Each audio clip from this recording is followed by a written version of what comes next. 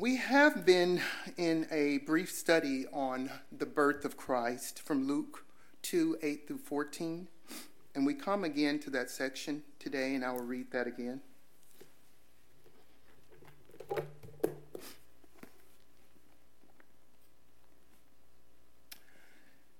In the same region, there were some shepherds staying out in the fields and keeping watch over their flock by night.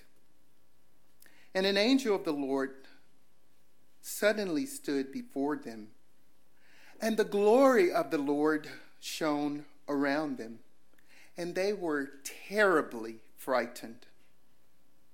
But the angel said to them, "Do not be afraid, for behold, I bring you good news of great joy, which will be for all the people. For today, in the city of David, there has been born for you a Savior, who is Christ the Lord. This will be a sign for you. You will find a baby wrapped in cloths and lying in a manger." And suddenly there appeared with the angel a multitude of the heavenly hosts, praising God and saying, "Glory to God in the highest, and on earth peace among men with whom he is pleased." Just to recap, if you were not here, we talked about the region that the shepherds were in. And that region was what? Bethlehem. Bethlehem, which was a very small town or village 6 miles south of Jerusalem. We talked about how the shepherds were regarded as the lowest of the low and were not accepted by the Jewish religious leaders because they failed to keep the Sabbath, because they had to work on the Sabbath. And they were despised by most in society and were not highly regarded. However, they were faithful. They were faithful to watch over their sheep and to guard and to protect them from all hurt, harm, and danger, no matter what the cost. They would go to any length to protect their sheep. And literally, we talked about how they would lay down right in front of the entrance to the sheepfold or the sheep gate. So they would know if any sheep were about to go in or go out or try to go out.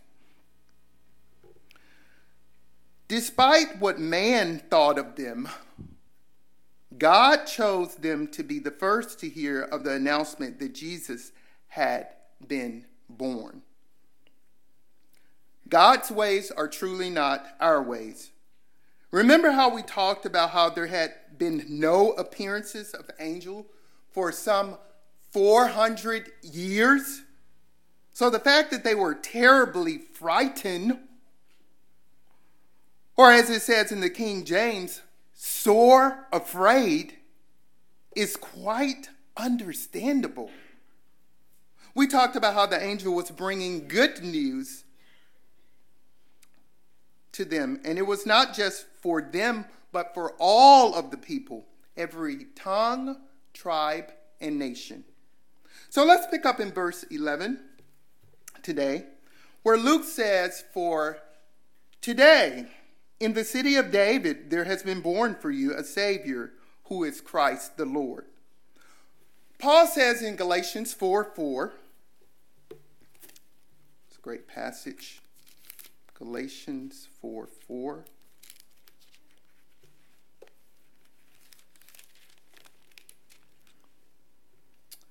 "But when the fullness of the time came, God sent forth his Son, born of a woman, born under the law, so that he might redeem those who are under the law, that we might receive the adoption as sons. That's verse 5 as well. When Jesus came, everything was right. It was right politically. It was right socially. It was right economically. This past week, we went to see a 100th anniversary performance of Handel's Messiah. Messiah is probably, my family can attest to that, is probably my favorite event to attend during Christmas time. All of the pieces in Handel's Messiah are, for the most part, taken directly from the Holy Scriptures. Beautiful.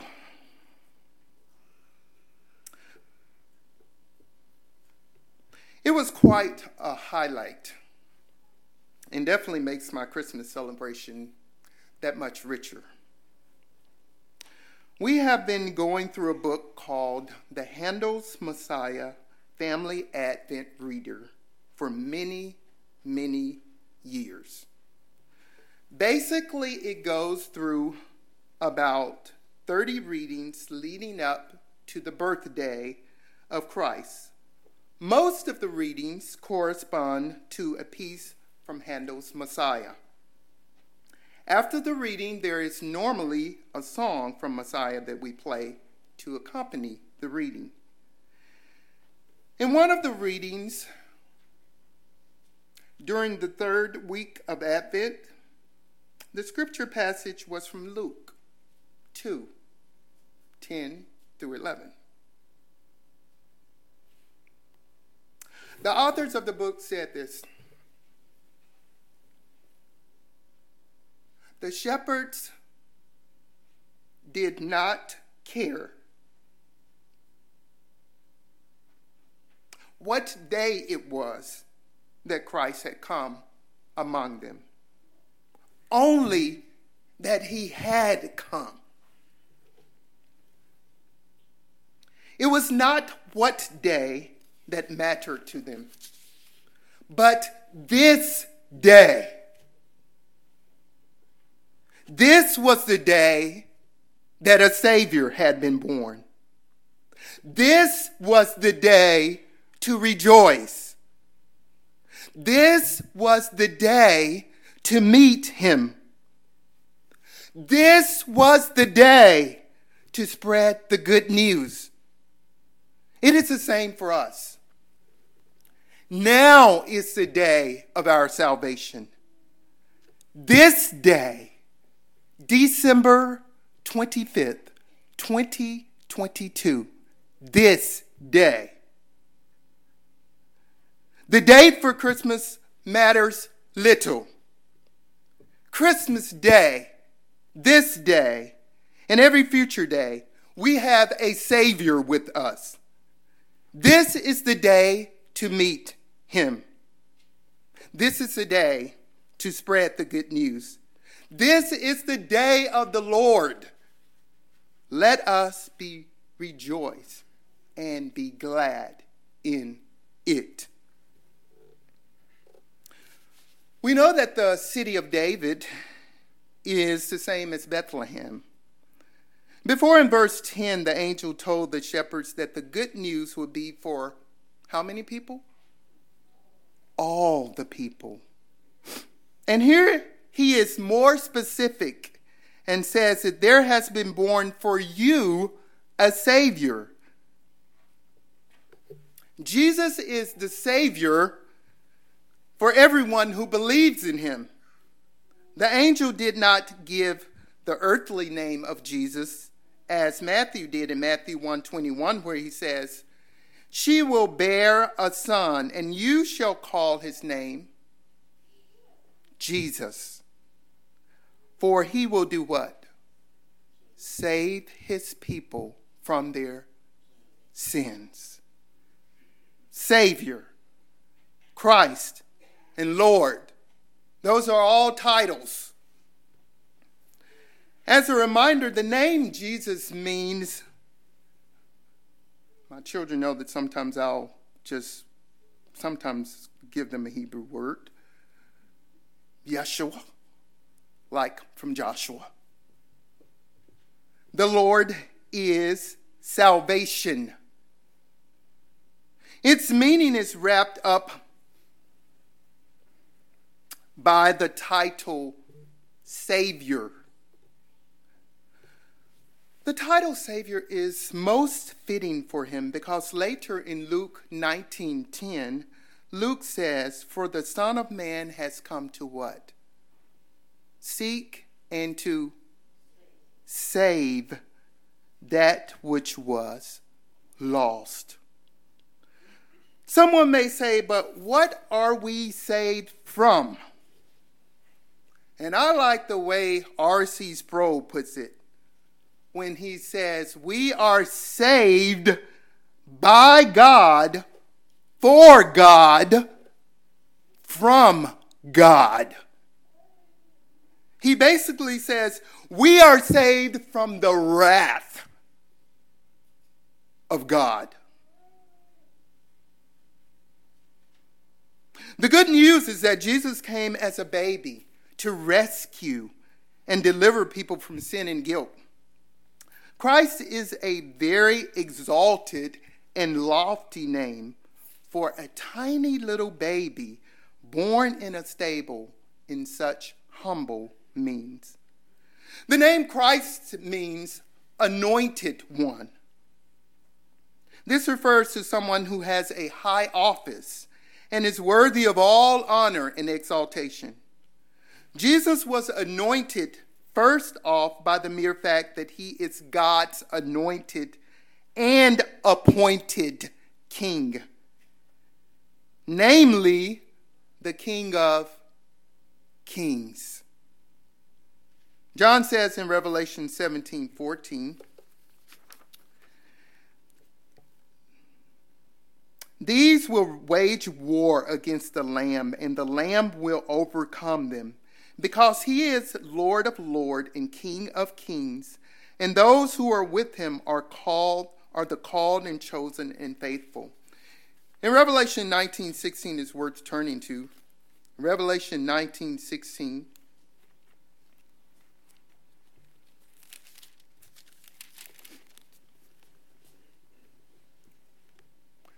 And John says, "And on his robe and on his thigh he has a name written, King of Kings and Lord of Lords."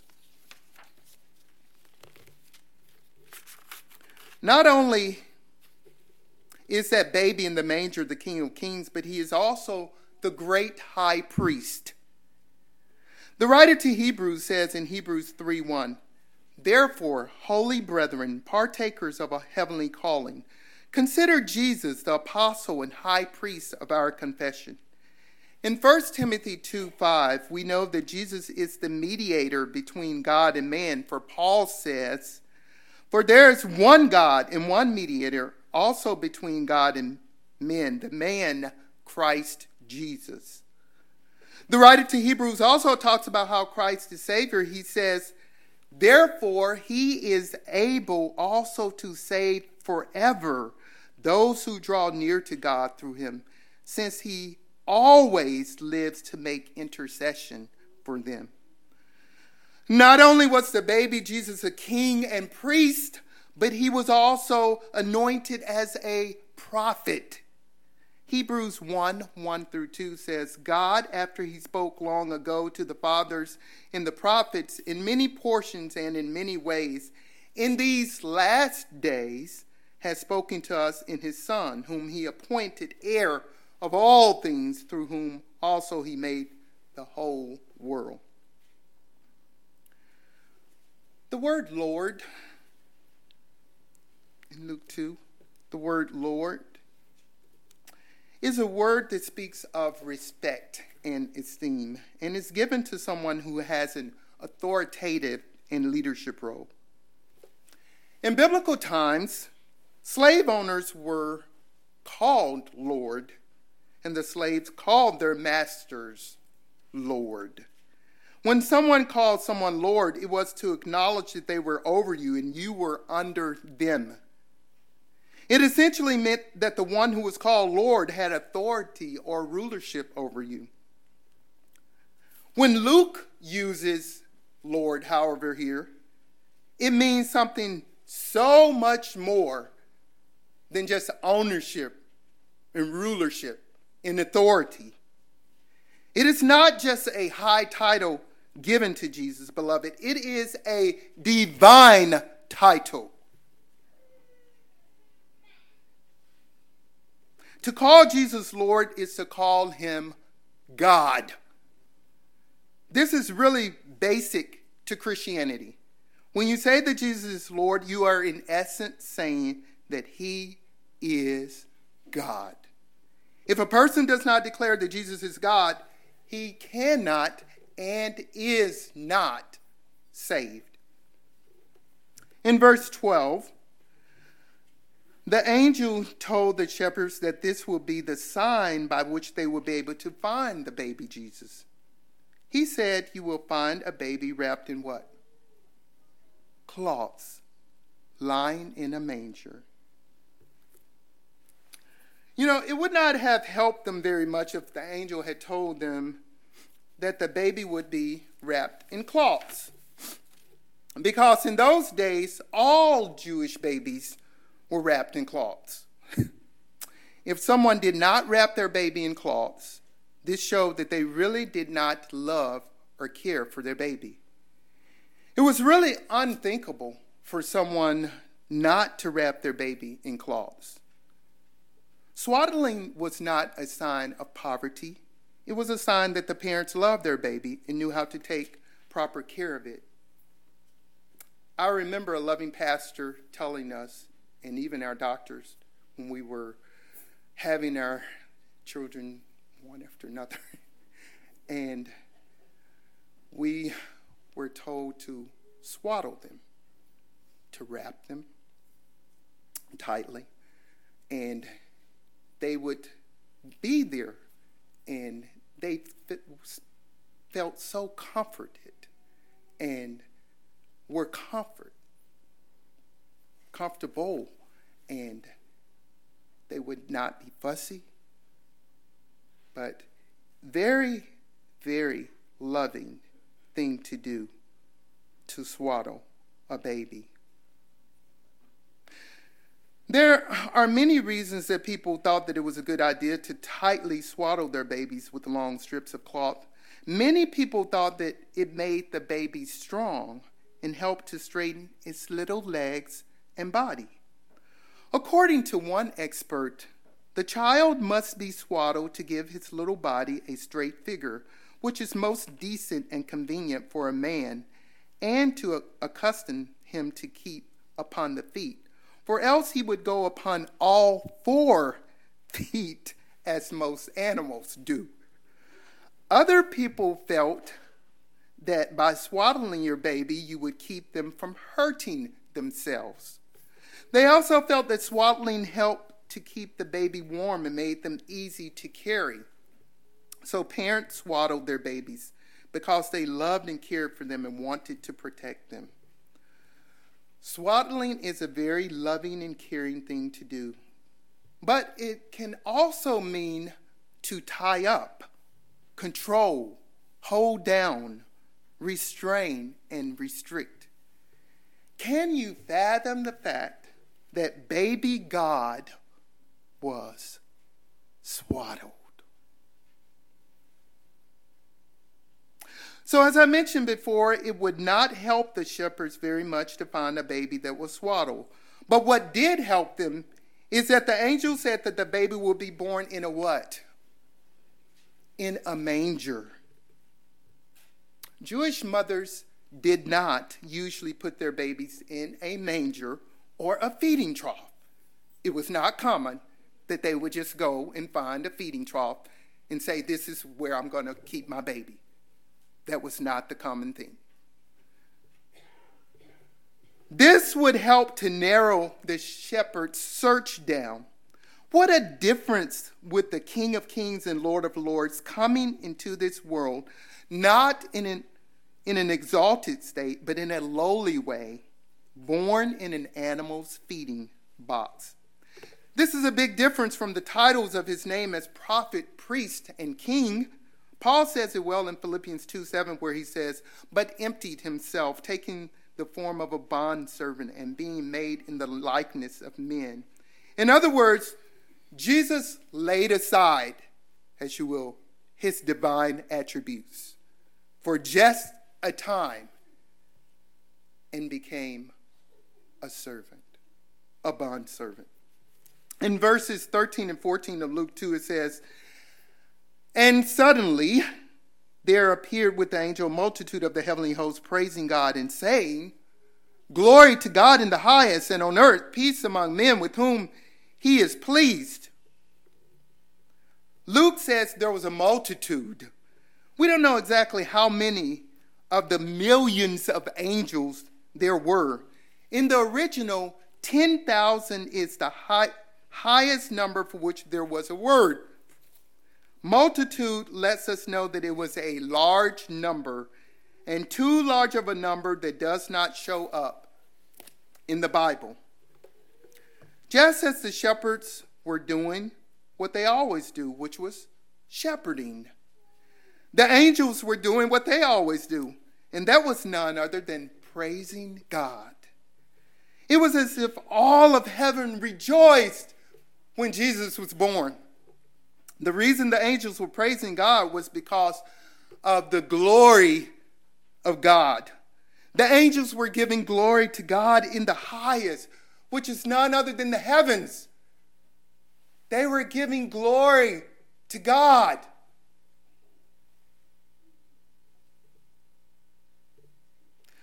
On earth is the lowest of places in comparison to heaven.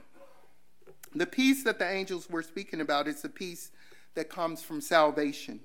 Paul says in Romans 5:1, "Therefore, having been justified by faith, we have peace with God through our Lord Jesus Christ." This peace comes from faith in Jesus, who is the Prince of Peace. It is like the verse in the carol we sang this morning. "Hark the herald angels sing." Here the hymn writer says, God and sinners are what? Reconciled. Beloved, everyone is longing and looking for peace. Luke is telling us that the peace is only for those whom God is well pleased. And this is by no means talking about someone getting peace with God by doing some good works. That is nowhere taught in Scripture. One commentator says the phrase means salvation peace belongs to those to whom God is pleased to give it. It is not a reward for those who have goodwill, but a gracious gift to those who are the objects of God's goodwill. These are some thoughts from a book called The Miracle of Christmas. The turning point of history. The birth of Jesus Christ, next to his crucifixion, was the most momentous event in the history of the world. It became the focal point of all history. Everything before Christ looked forward to his birth, and everything since then looks back at him. It was such a crucial event that now all the world numbers years according to it. BC means before Christ, and AD means Anno Domini, in the year of our Lord. And I remember that very clearly because we had that phrase printed on our wedding invitation, in the year of our Lord. Jesus made an impact on the world that has never been and never will be equaled by any mere man. In all the annals of the human race, no one is like him. He never wrote a book. He never held political power. He was not wealthy or particularly influential in his lifetime. Yet, he altered the world completely. In fact, no other human being has affected history remotely like he has. He has been opposed, hated, fought, censored, banned, and criticized in every generation since his birth. Yet his influence continues unabated. After nearly 2,000 years, the impact of his life goes on so powerfully that it is safe to say not a day passes but that lives are revolutionized by his teaching. So what child is this? Some say he was a good teacher, but good teachers don't claim to be God. Some say he was merely a good example, but good examples don't mingle with prostitutes and sinners. Some say he was a madman, but madmen don't speak the way he spoke. Some say he was a crazed fanatic, but crazed fanatics don't draw children to themselves or attract men of intellect like Paul or Luke to be their followers. Some say he was a religious phony, but phonies don't rise from the dead. Some say he was only a phantom, but phantoms can't give their flesh and blood to be crucified. Some say he was only a myth, but myths don't set the calendar for history. Jesus has been called the ideal man, an example of love, the highest model of religion, the foremost patron of virtue, the greatest of all men, and the finest teacher who ever lived. All of those descriptions capture elements of his character, but they all fall short of the full truth. The Apostle Thomas expressed it perfectly when he saw Jesus after the resurrection and exclaimed, "My Lord and my God." Beloved, next time it will be different. The first time Jesus came, he came veiled in the form of a child. A star marked his arrival. Wise men brought him gifts. There was no room for him. Only a few attended his arrival. He came as a baby. The next time Jesus comes, he will be recognized by all. Heaven will be lit by his glory. He will bring rewards for his own. The world won't be able to contain his glory. Every eye shall see him. He will come as sovereign King and Lord of all. Let's pray. Heavenly Father, we come before you this day and we think of Christ's first coming as we celebrate, and we think of him coming as a baby, born in a stable where animals were. And not only that, but to be placed in an animal's feeding box, coming in the humblest of means. Yet, we cry and shout along with the angels.